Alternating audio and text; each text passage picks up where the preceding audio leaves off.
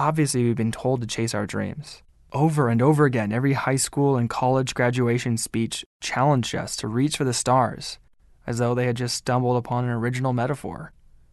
But all the while, we weren't given much on becoming the people who could handle the dream when we got there.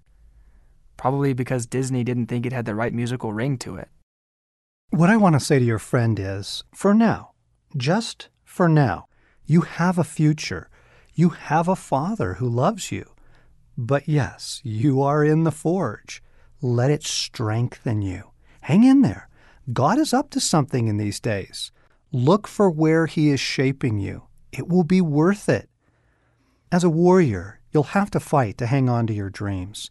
As a young man, you also have to learn the discipline not to lose heart through really hard stuff. I'm a successful author now, but in my early 20s, I went through some pretty tough times. God is shaping us to become men who can handle life.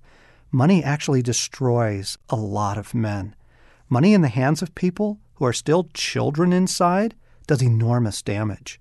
So does power, or fame, and influence. Mankind has an allergy to God.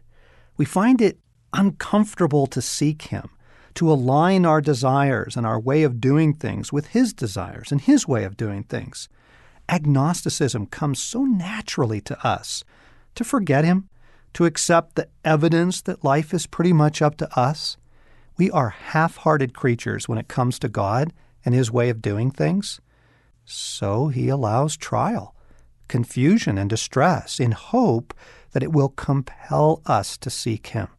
And as we do, things in us are being addressed.